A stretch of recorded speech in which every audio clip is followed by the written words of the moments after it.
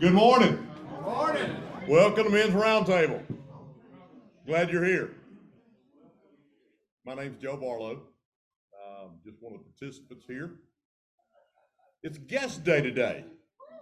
We are so honored to have some of our spouses and daughters and sons, children with us. It makes for a great time. Christmas is a good time. Christmas is a good time. You know, I was reminded when the winter solstice happened earlier this week, and I don't want a theologian to raise his hand. I've already cleared this with Phil. He didn't know either, so I feel okay in saying this. You know, the 25th of December is not necessarily the day Christ was born, but it was recognized many years ago that after we passed the darkest day of the year and the sun began to stay out longer, that Christ was the light of the world. Incarnation, 4-week series culminating today. The incarnation of Christ. God with us. God becoming man. Fully man. What does that mean to us? That means that there is nothing that we experience, nothing we go through, nothing that this world brings upon us that Christ didn't experience himself. He understands our pain. He understands our hurt. And to be reconciled with him draws us back to God the Father. That's what this series is about, the incarnation. We welcome our guests, thank them for being here. We're at the end of the year, and got a little piece on Ebenezer. I think you've got a slide to show up, Jeff. He's listening. Ebenezer, he's listening to music, yeah. All right, here we go. Kind of making an end of the year push and contributions. And Phil has an update that he wants to share with us as well. But guys, those of you that have made a commitment, and if it was a commitment for this year, I would appreciate, and I know Phil would as well, that you honor that commitment and get your money in before the end of the year. For those of you that have not made a commitment or feel that you can make one, we certainly appreciate that. Wives and children, Ebenezer Deer Camp is a place that we go for a 3-day weekend. We don't do any hunting there with rifles or bows or anything like that.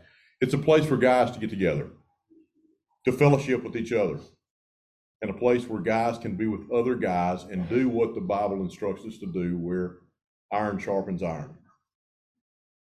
Men open up their hearts to other men and find out that they're really not so different than the rest of the men in the world as well. It's a place of acceptance, a place of love, not a place of judgment. And in this day and time, that is sorely, sorely needed.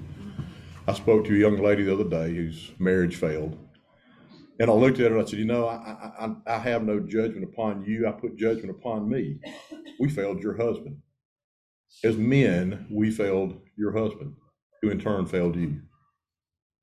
This is a place that we can reach more men, help more men, and help their families.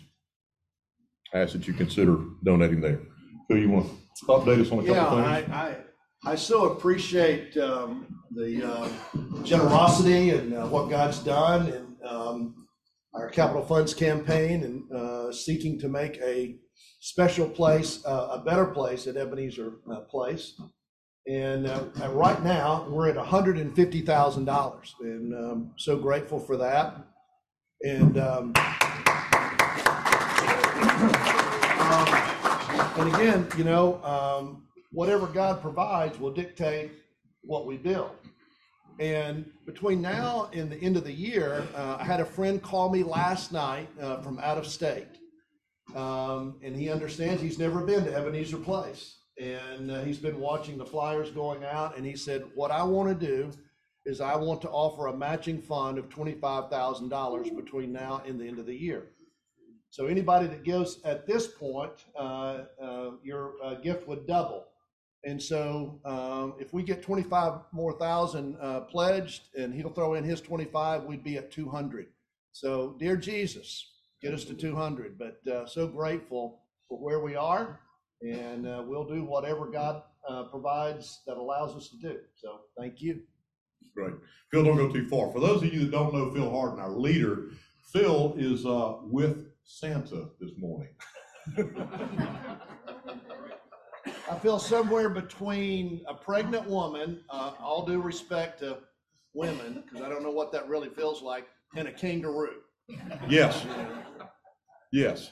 Phil, the men of Round Table have a gift for you. It's that time of year. You know, Jesus is the ultimate gift. Anything short of Jesus, just a gift. And it's in a red bag, and Mr. Jimmy was going to present this to you. But being in a red bag, I'm a little nervous about touching anything other than the handle. So I'm going to ask my friend Ronnie to come up and present you with this gift, if you don't mind. Oh, wow. All right. Ronnie? All right. Ronnie, you're making me nervous. Yeah. You know, Phil, about a month ago, Tennessee played Ole Miss. Yes, I remember. And I went to Phil over there early one morning when we met, and I gave him a yellow golf ball that said 31-26 on it. And I said, roll this down in front of Phil before this thing starts. So you got a great gift for me that day. And, I know you're not an Ole Miss fan. I feel sorry for you. But, you know, we are what we are.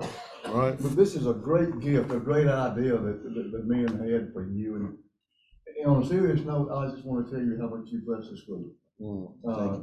It's a great meeting. It's my favorite meeting I go to always. Always because it might have been about you. Thank you for that. Thank you. But this is on a lighter note. You're gonna love it. And don't throw it in the trash can when you leave.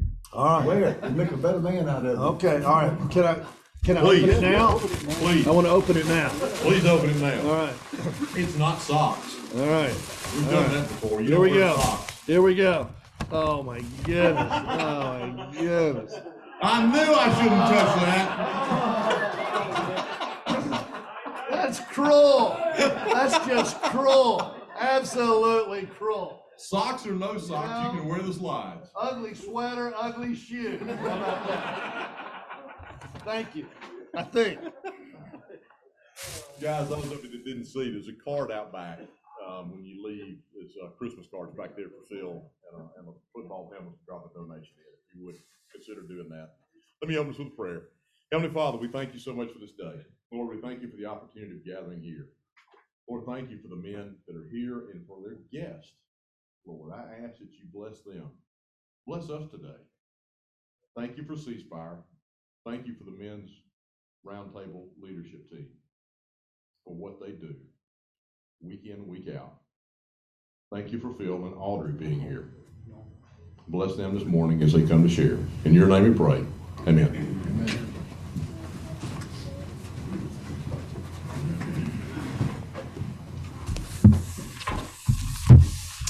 Sir, you want to join me up here?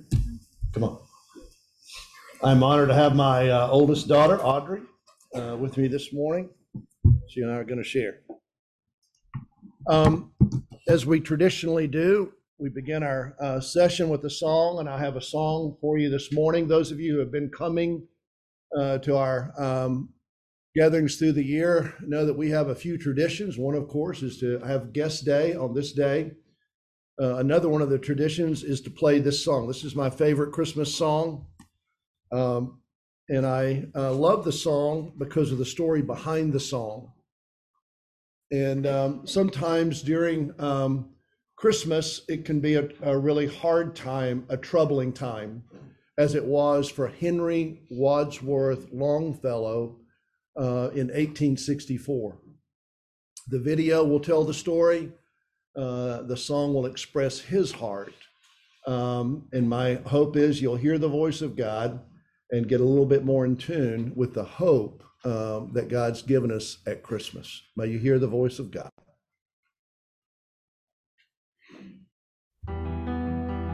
It was a long, cold winter of 1863. The war between the states raged mercilessly. Antietam, Vicksburg, Gettysburg, Chickamauga. Sons, fathers, and brothers from Mississippi to Maine had not come home for Christmas, and many would never return. Poet Henry Wadsworth Longfellow sat in Cambridge, Massachusetts, pondering the state of the world around him. Longfellow had been widowed for 2 years since his wife's dress tragically caught fire, and his son, Charles, was now seriously wounded, having been injured on December 1st by a Confederate bullet at the Battle of New Hope Church. As he sat nursing his son on the long road to recovery, listening to the church bells pealing forth Christmas tidings, he struggled with the message of the angels proclaiming, "Peace on earth, goodwill towards men." And he took up his pen and wrote.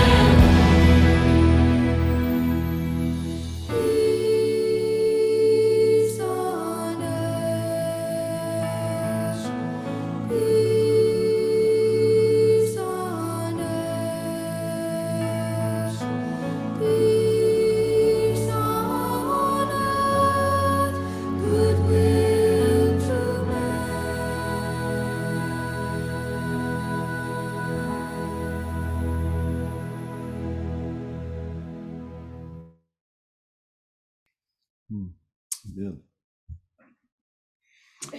Be on the alert. Stand firm in your faith. Act like men. Be strong. From 1 Corinthians 16:13. We start out every Thursday morning with that passage, and we do it this morning as we welcome our guests. It's good to see beauty in the room. I truly believe that God's intent when he created Eve was to create his personal expression of beauty. And it is good to see some good looking faces in the room rather than the ugly mugs that we typically look at each Thursday. So welcome to the ladies. And I'm especially glad to have my beauty with me, my oldest. And Audrey is a counselor. I don't know where in the world she got the idea that she wanted to be a counselor. You know, kind of in the blood, kind of in the family business. And she's in Dallas and has her own practice there. And Audrey, of course, grew up in Clinton as we were there. When we moved to Mississippi from Philadelphia, Pennsylvania, she was 5 years old and her younger sister was 2. And so we moved into Clinton and I started graduate school at Reformed Theological Seminary and I had 2 baby girls. And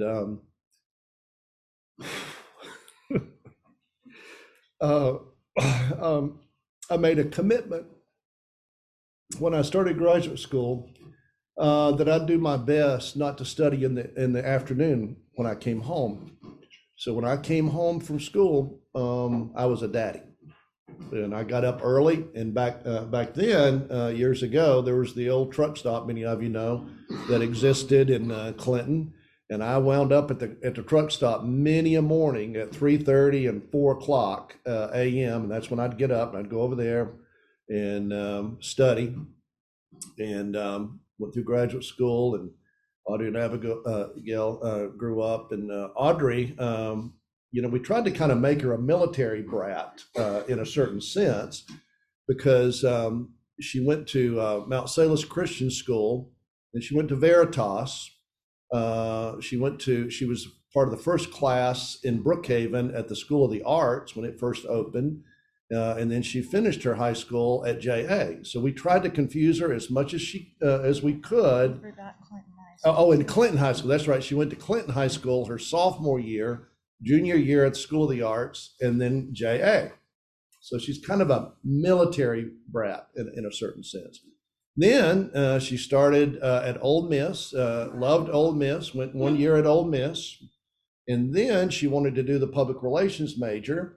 And they didn't have that at Ole Miss, so she transferred to Mississippi State. So, how about that? How about that?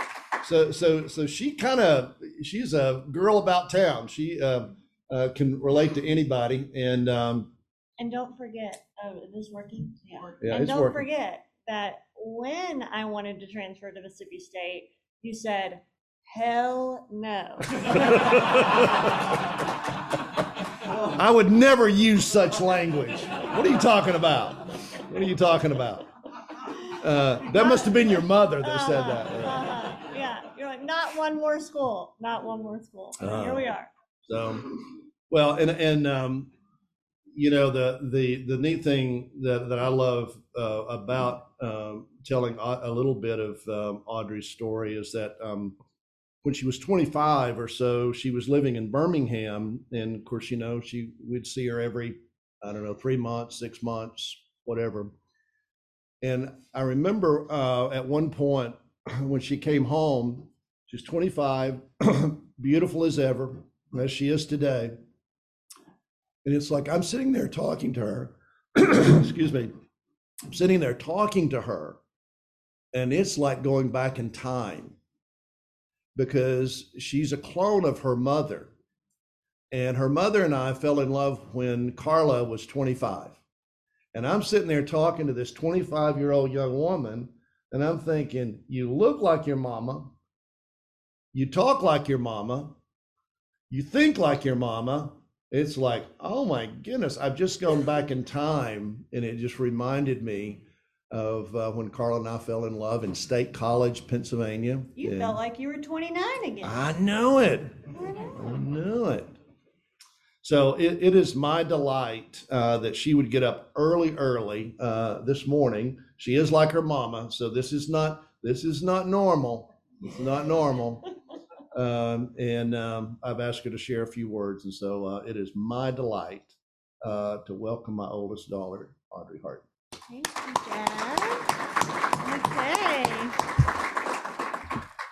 Well, today I was driving and wondering what I was going to talk about, and a couple of days ago, and God just really laid it on my heart to talk about remembering. And in the words of Dad last night, I was going to talk about remembering this morning, but I forgot. We all know those memory problems. But as I was thinking about coming to Fairhope for Christmas, stopping in Jackson, we were talking about, where am I going to drive or am I going to fly? Well, this extrovert wanted me to fly so we could drive home together. He wanted a buddy, a driving buddy. But there's something about a long car ride that just allows you to think and decompress and remember. There's something for me that when I've had an intense fall, that taking that long 10-hour drive from Dallas to Fairhope, that helps me to just recenter and reflect and give thanks for all that God has done in that fall season. Because I know that if I do not stop to reflect and remember, I'll forget.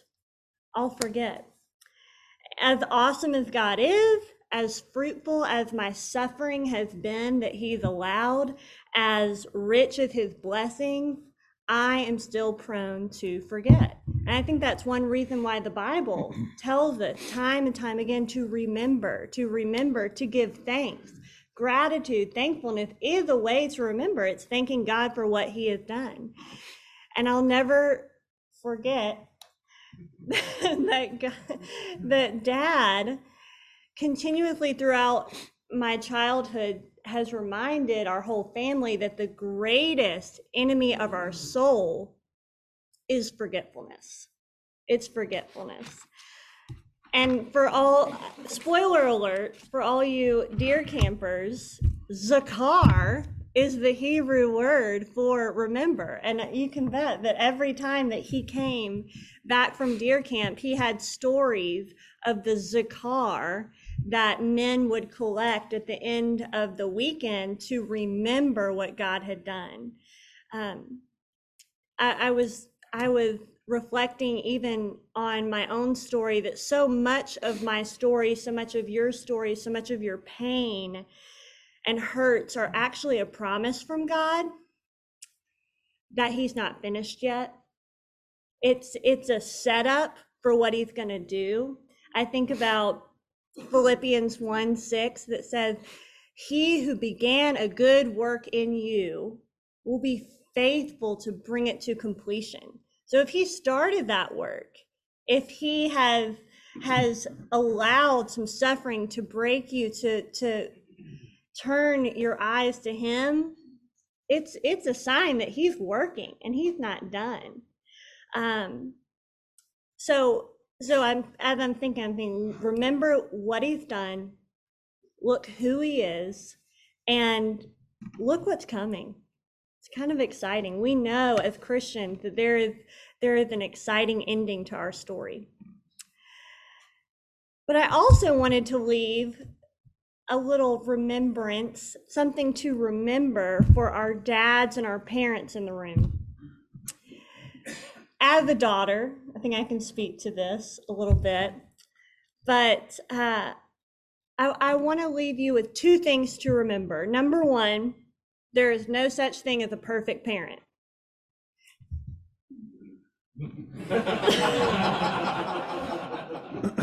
I always liked you best. I wish I knew this more. I wish I knew this more as a child. I would say it's interesting that you got tearful when you said how hard you were committed to being a dad. And I definitely felt your presence, but there were definitely times where I didn't feel his commitment to us and our family. And now I'm going to get teary. Oof. But I wish I had known more of his broken parts. I wish Abigail and I, my sister, our biggest complaint with our parents was we never saw you struggle. You hid that from us. We didn't know that there was room to make mistakes. Not that you didn't love us when we made mistakes, but that we didn't hear about your broken parts, your struggles, your anxiety, your fear. And so parents, remember, there's no such thing as a perfect parent, and you being authentic and real with your child is actually more helpful for their growth and development than it is to conceal that. And yeah, number two, that's all I'll say about that. Number two, it's your job to remind your kids, and men to remind your spouse, women to remind your spouse of who they are and who they belong to. It's your job to point out their gifts, to point out their strengths. They need you to be a mirror to them, to reflect, because they forget. They forget. So to remember that they need reminding of who they are, of whose they are. And if you don't understand their actions, if you don't understand the decisions that they're making, if you don't understand why they're so worried about this or so emotional about this, instead of getting critical or taking it personal like it's about you, get curious. Don't get critical, get curious. Ask them, seek to know, invite them in. That is something you did really well. Thank you. Yeah. If I needed to cry, I went to him. That's probably not a surprise.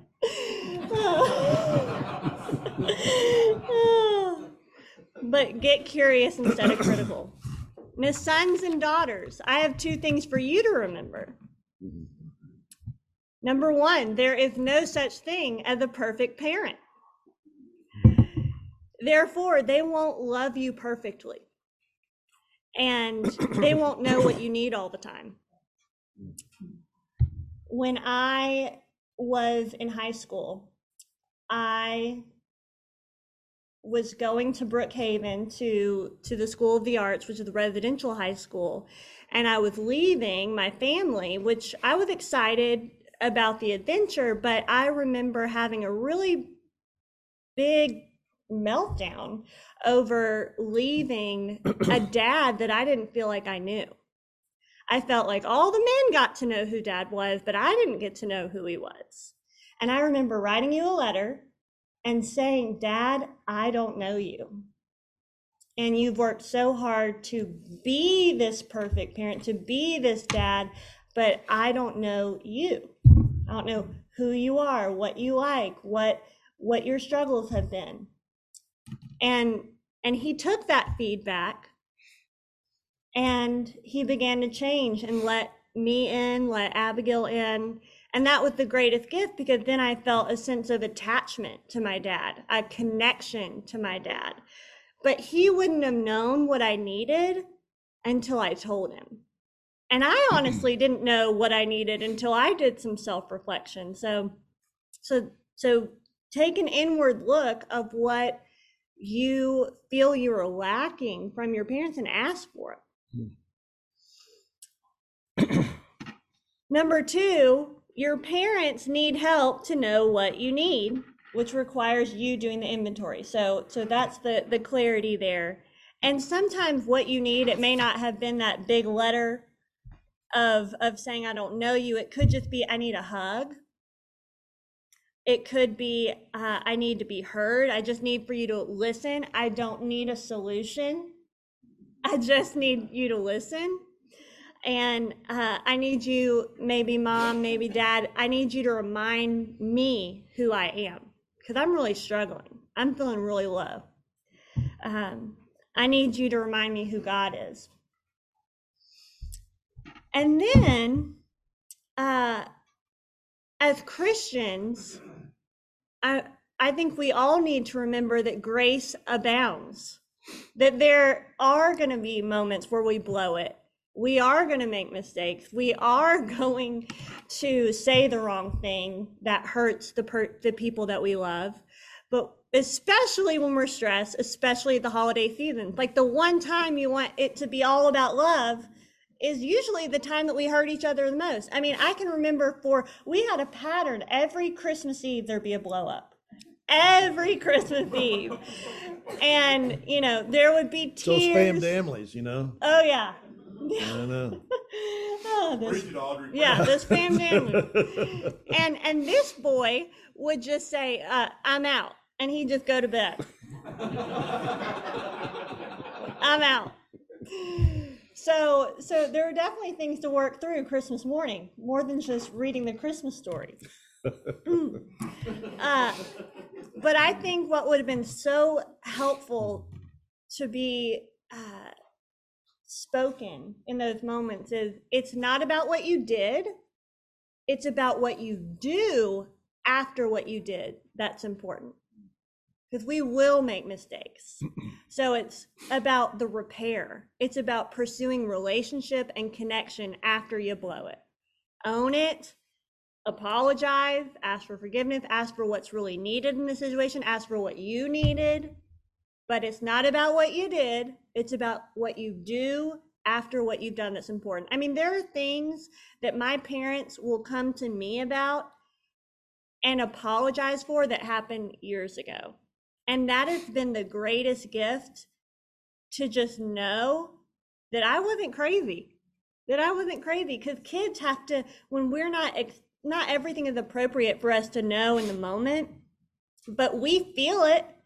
We feel there's something going on. We feel the tension between our parents. We feel the financial stress that dad is carrying. We feel it. And you know what happens with kids usually? We believe it's our fault. It's either something that I did that was my fault, or I was responsible somehow to fix it and repair it. And so if you can go back and acknowledge your stress or your outbursts or your frustrations that you took out in the open that your kids picked up on, if you can go back and say, hey, that was me, that wasn't you, that burden is lifted off your child, and they're free to then go and experience more of what is true about life, God, the world, than all these lies that they can believe about themselves. So, not about what you did, it's about what you do after what you've done. So, in the spirit of remembering, I want to leave you with this song in true Hardin fashion, to remember who he is, to remember what he's done in your life, to remember where he is in your life, and to remember what's coming. Because he who started a good work in you will be faithful to bring it to completion. Okay, listen to this song.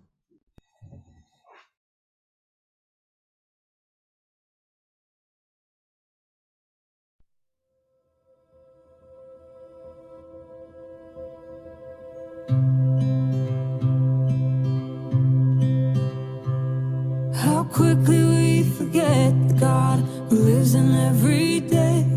How easy to lose sight that you reside in the mundane. How quickly we forget the power that's running through our veins, the kind of power that empties grave. And oh my soul, remember who you're talking to. The only one who death bows to. That's the God who walks with you. And oh my soul, you know that if he did it then, he can do it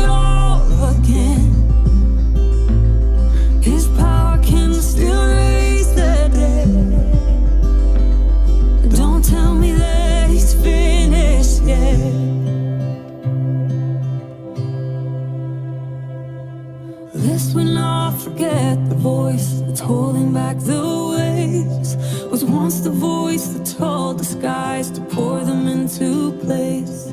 Let us join the endless song of everlasting praise, the only God who empties graves.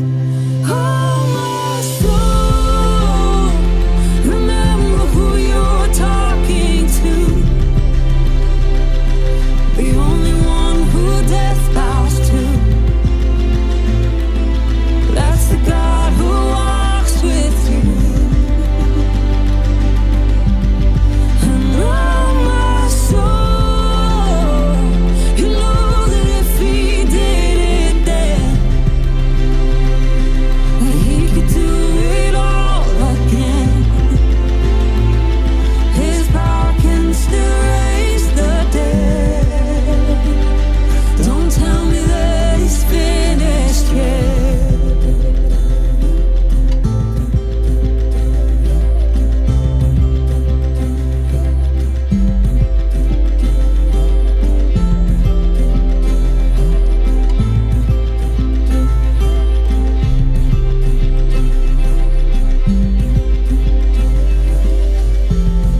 If you broke through the oceans, you can break through these chains. If your word made the mountains, you can move them all the same. If death fell before you and it's still on its face, and the power that raised you is about to move again. If you broke through the oceans, you can break through these chains. If your word made the mountains, you can move them all the same.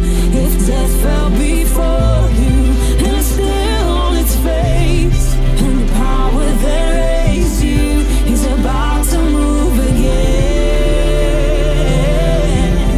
is about to move again. Oh, my soul, remember who you're talking to. The only one who death bows to. That's the God who walks with you.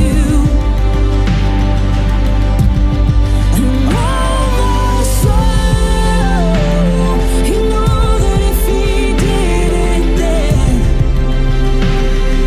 and he could do it all again. His power can still raise the dead. Don't tell me that he's finished yet. He's not finished yet.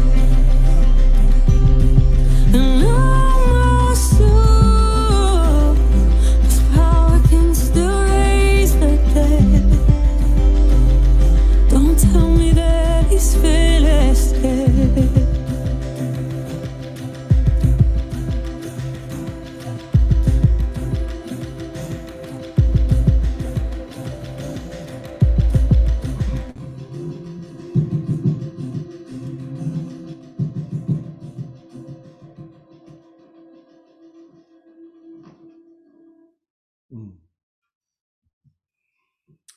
Remember, remember, remember. John chapter 1, turn over to that, or Jeff's going to put that on the screen. John chapter 1. The Word was first, the Word present to God, God present to the Word was God in readiness for God from day one. Everything was created through him. Nothing, not one thing came into being without him. What came into existence was life, and the life was light to live by. The life light blazed out of the darkness. The darkness couldn't put it out. Jesus came into the world, the incarnation. And then jumping down to verse 12. But whoever did want him, who believed he was who he claimed and would do what he said, he made to be their true selves, their child of God selves. These are the God begotten, not blood begotten, not flesh begotten, not sex begotten. It's like in your study Bible, that passage says, but as many as received him, to them he gave the right to become children of God, even to those who believe in his name. So one of the distinctions that we make is that not everybody is a child of God. Everybody is an image bearer of God. Everybody's been created in God's image. But it is only those who have surrendered to God and said, I have no hope of eternal life, forgiveness of sins, without your provision. And your provision is Jesus. But as many as received him, those that asked Jesus to come into their hearts, did he give the right to become children of God. And the word became flesh and blood, verse 14, and moved into the neighborhood. We saw the glory with our own eyes, the one-of-a-kind glory, like Father, like Son, generous inside and out, true from start to finish. Full of grace and truth is what it says in your study Bible. I'm reading from the Message. We have been studying the incarnation and the power of the incarnation over the last several weeks. And certainly what we do here every Thursday morning as a group of men is to try to make the gospel clear every morning. I want the men that are here to leave this room believing that they have had a personal encounter with the living God in this place. That we met Jesus this morning. I want you to have that encounter this morning. There in front of you, everybody should have 2 pennies. Will everybody pick up those 2 pennies and hold those 2 pennies? I call these Denny's pennies. And we showed the video of Ebenezer Place. And Ebenezer Place is the retreat site that my good friend Denny Gilbert started men's coaching weekends over 20 years ago. Denny grew up Jewish in Philadelphia, Pennsylvania. I grew up in East Tennessee. And I've often laughed that somehow God put a Jewish guy from Philadelphia and a hillbilly from Tennessee in the woods of Mississippi to bring men to Jesus. And we've been doing these weekends for 20 years. And I call these Denny's pennies because in February of 2007, Denny called me and he said, dude, I've got cancer. I said, oh no. And so we started praying. Denny went through his treatments. In April or so, he said, he called me back. I'm cancer free. Fantastic. Carla and I flew up to Philadelphia and we spent Memorial Day with Denny and Linda. And Denny and Linda became Uncle Denny and Aunt Linda to the girls. And we had a great time. In June, he calls me back and he says, dude, cancer's back. Oh no, not good.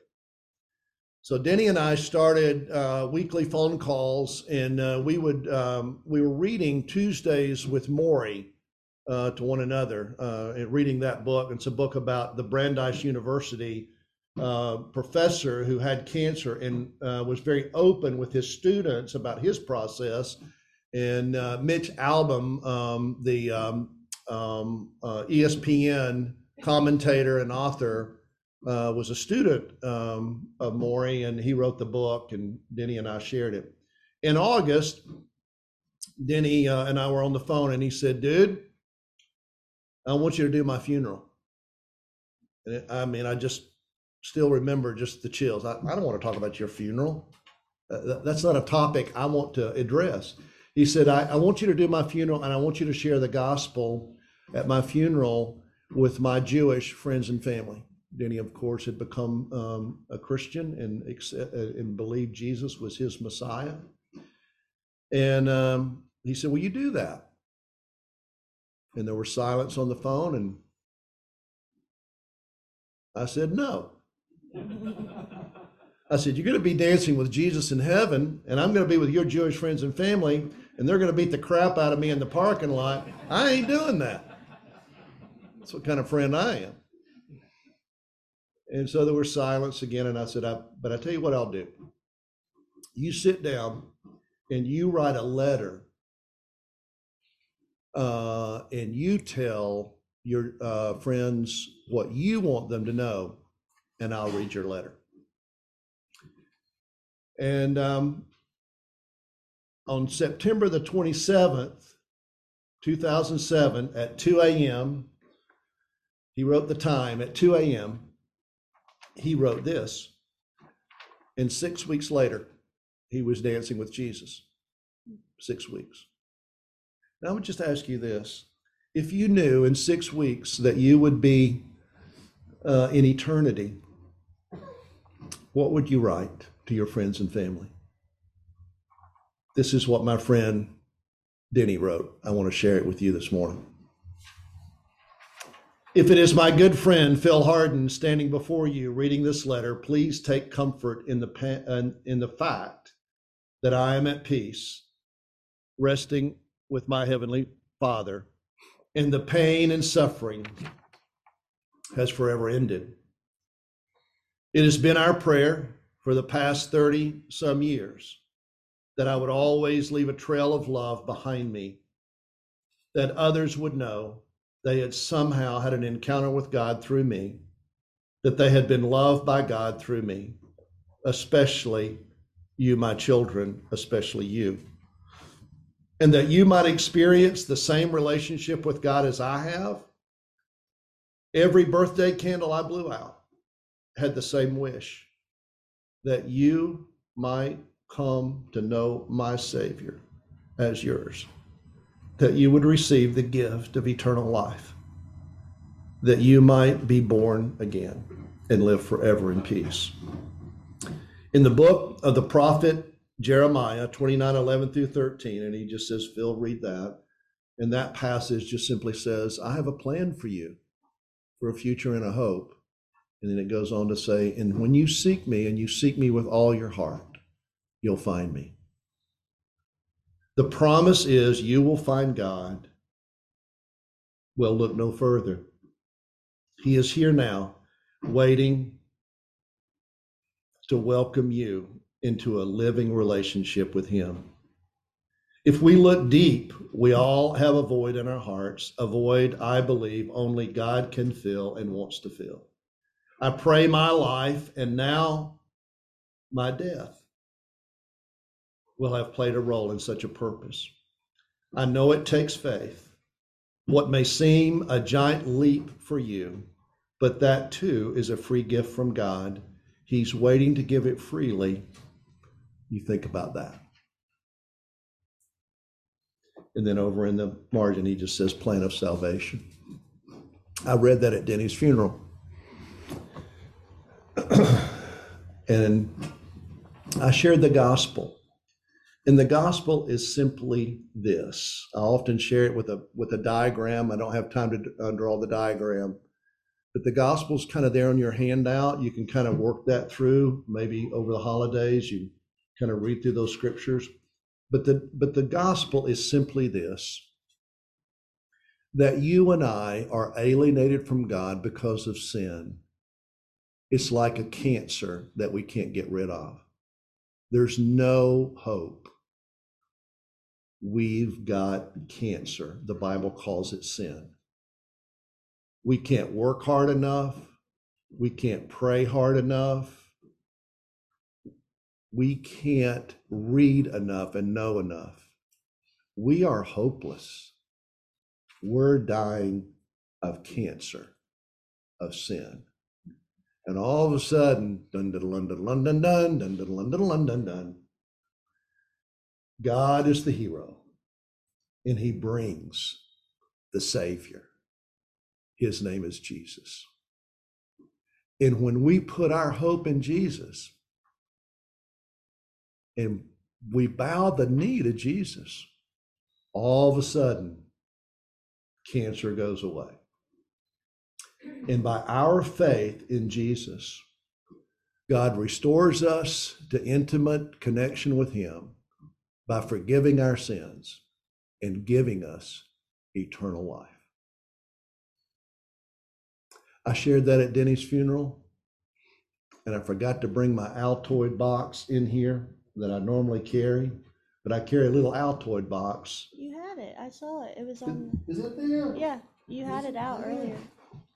No. Oh, no, that's the tobacco box. No, that's not it. It's in another backpack. I got too many backpacks. But anyway, yeah, that's not the one I carry, but that is a box. But thank you. But in that Altoid box that I carry with me is 17 pennies. And at the end of Denny's funeral, as I shared, I asked anybody that had invited Jesus to be their Messiah to give me a penny. And 17 of Denny's friends and family gave a penny that day. I've given you 2 pennies. And I want to invite you to do business with Jesus this morning. There on your handout are 2 prayers. One prayer is a prayer of commitment. Maybe you've never initially bowed the knee, and I've never understood the gospel. And what you've shared this morning, Phil, has clarified the gospel to me. And so I want to make it clear that I received Jesus for the cancer in me, my sin. So that's one prayer. A lot of you in this room have prayed that prayer before. So the second prayer is, I would just call it a prayer of renewal. It's kind of like rebooting. It's like, I'm in clearer and fresher. I want to reboot. I'm not a computer guy, an IT guy. I barely can send an email, but kind of reboot. And that's the second prayer. What I want to do this morning as we close is just invite you to do business with Jesus in whatever way that means. Prayer number 1 or prayer number 2.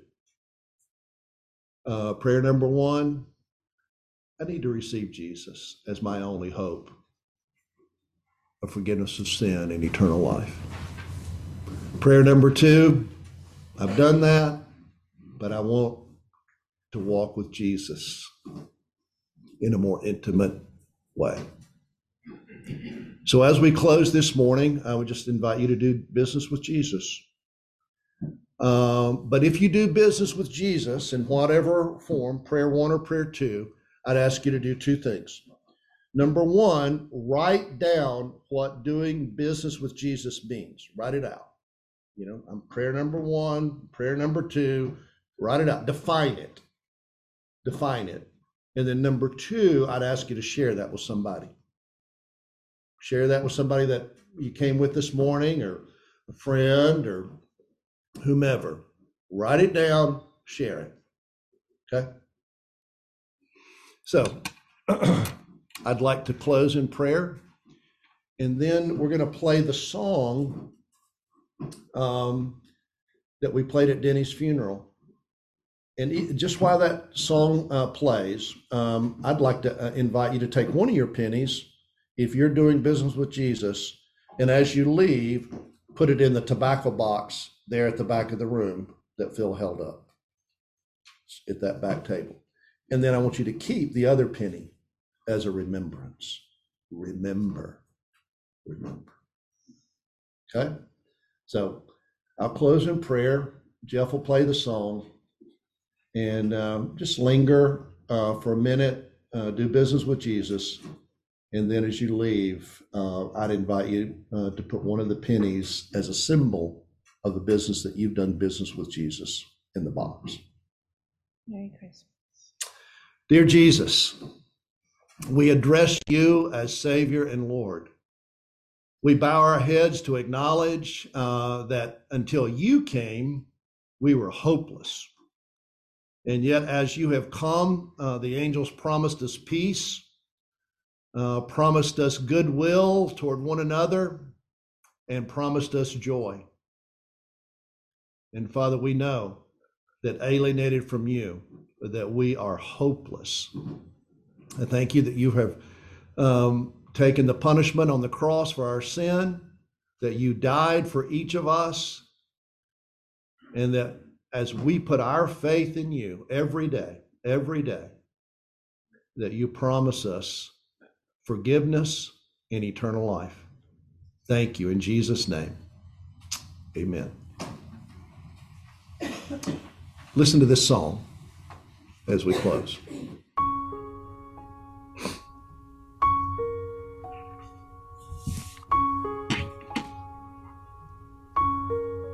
In the morning when I rise, in the morning when I rise, in the morning when I rise, give me Jesus.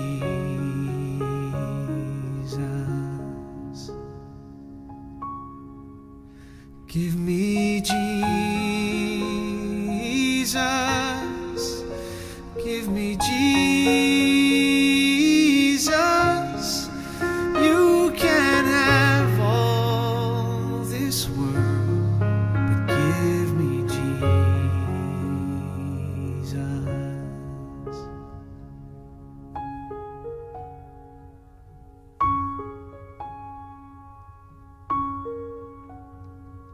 And when I am alone, oh, and when I am alone, and when I am alone, give me Jesus.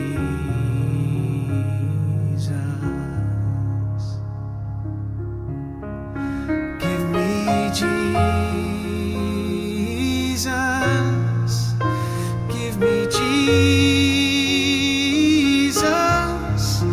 You can have all this world, but give me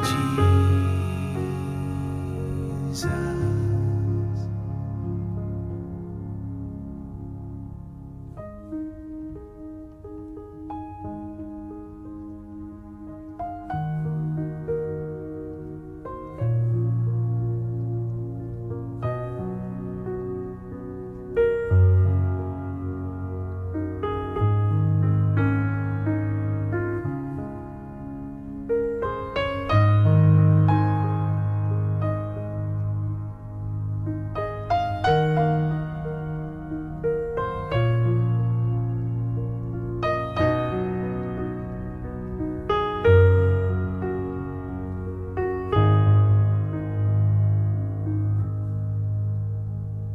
And when I come to die, oh, and when I come to die,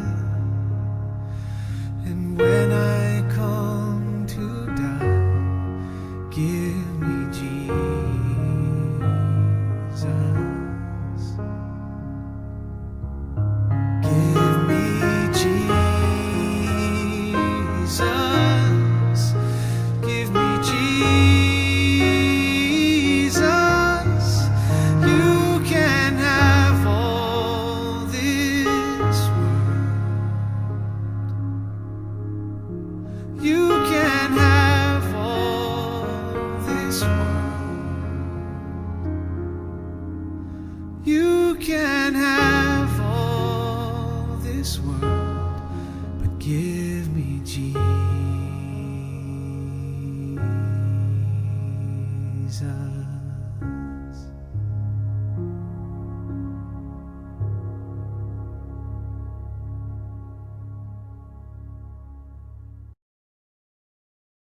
Christmas.